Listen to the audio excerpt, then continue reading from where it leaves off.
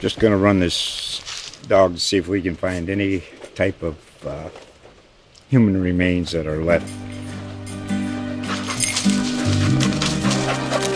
Listen to Where Secrets Go to Die, The Disappearance of Derek Hennigan.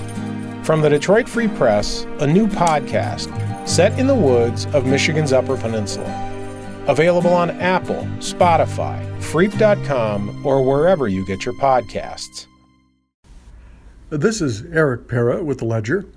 Big change is in store for 6 Polk County schools whose grades have fallen below a C for the past 4 years or more.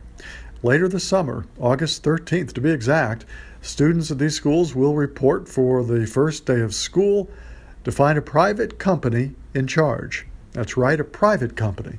The school district will have some oversight, but it will be up to the private contractor to turn things around. This change-up is the result of a new state law designed in part to improve the grades of schools that have received either a D or an F for the past 3 grading periods. They fall into a category called persistently low-performing schools. Polk County school officials were given the choice of closing the schools down and transferring the students to other schools or turning them into charter schools. The district took the third option of putting the schools in the hands of the private sector.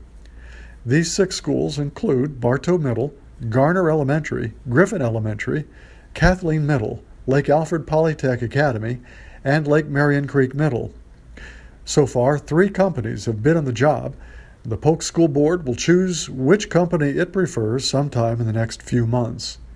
There could be a big shakeup in staff at one or more of these schools, according to officials, but nothing's really certain until a company is installed and it has time to prepare a plan.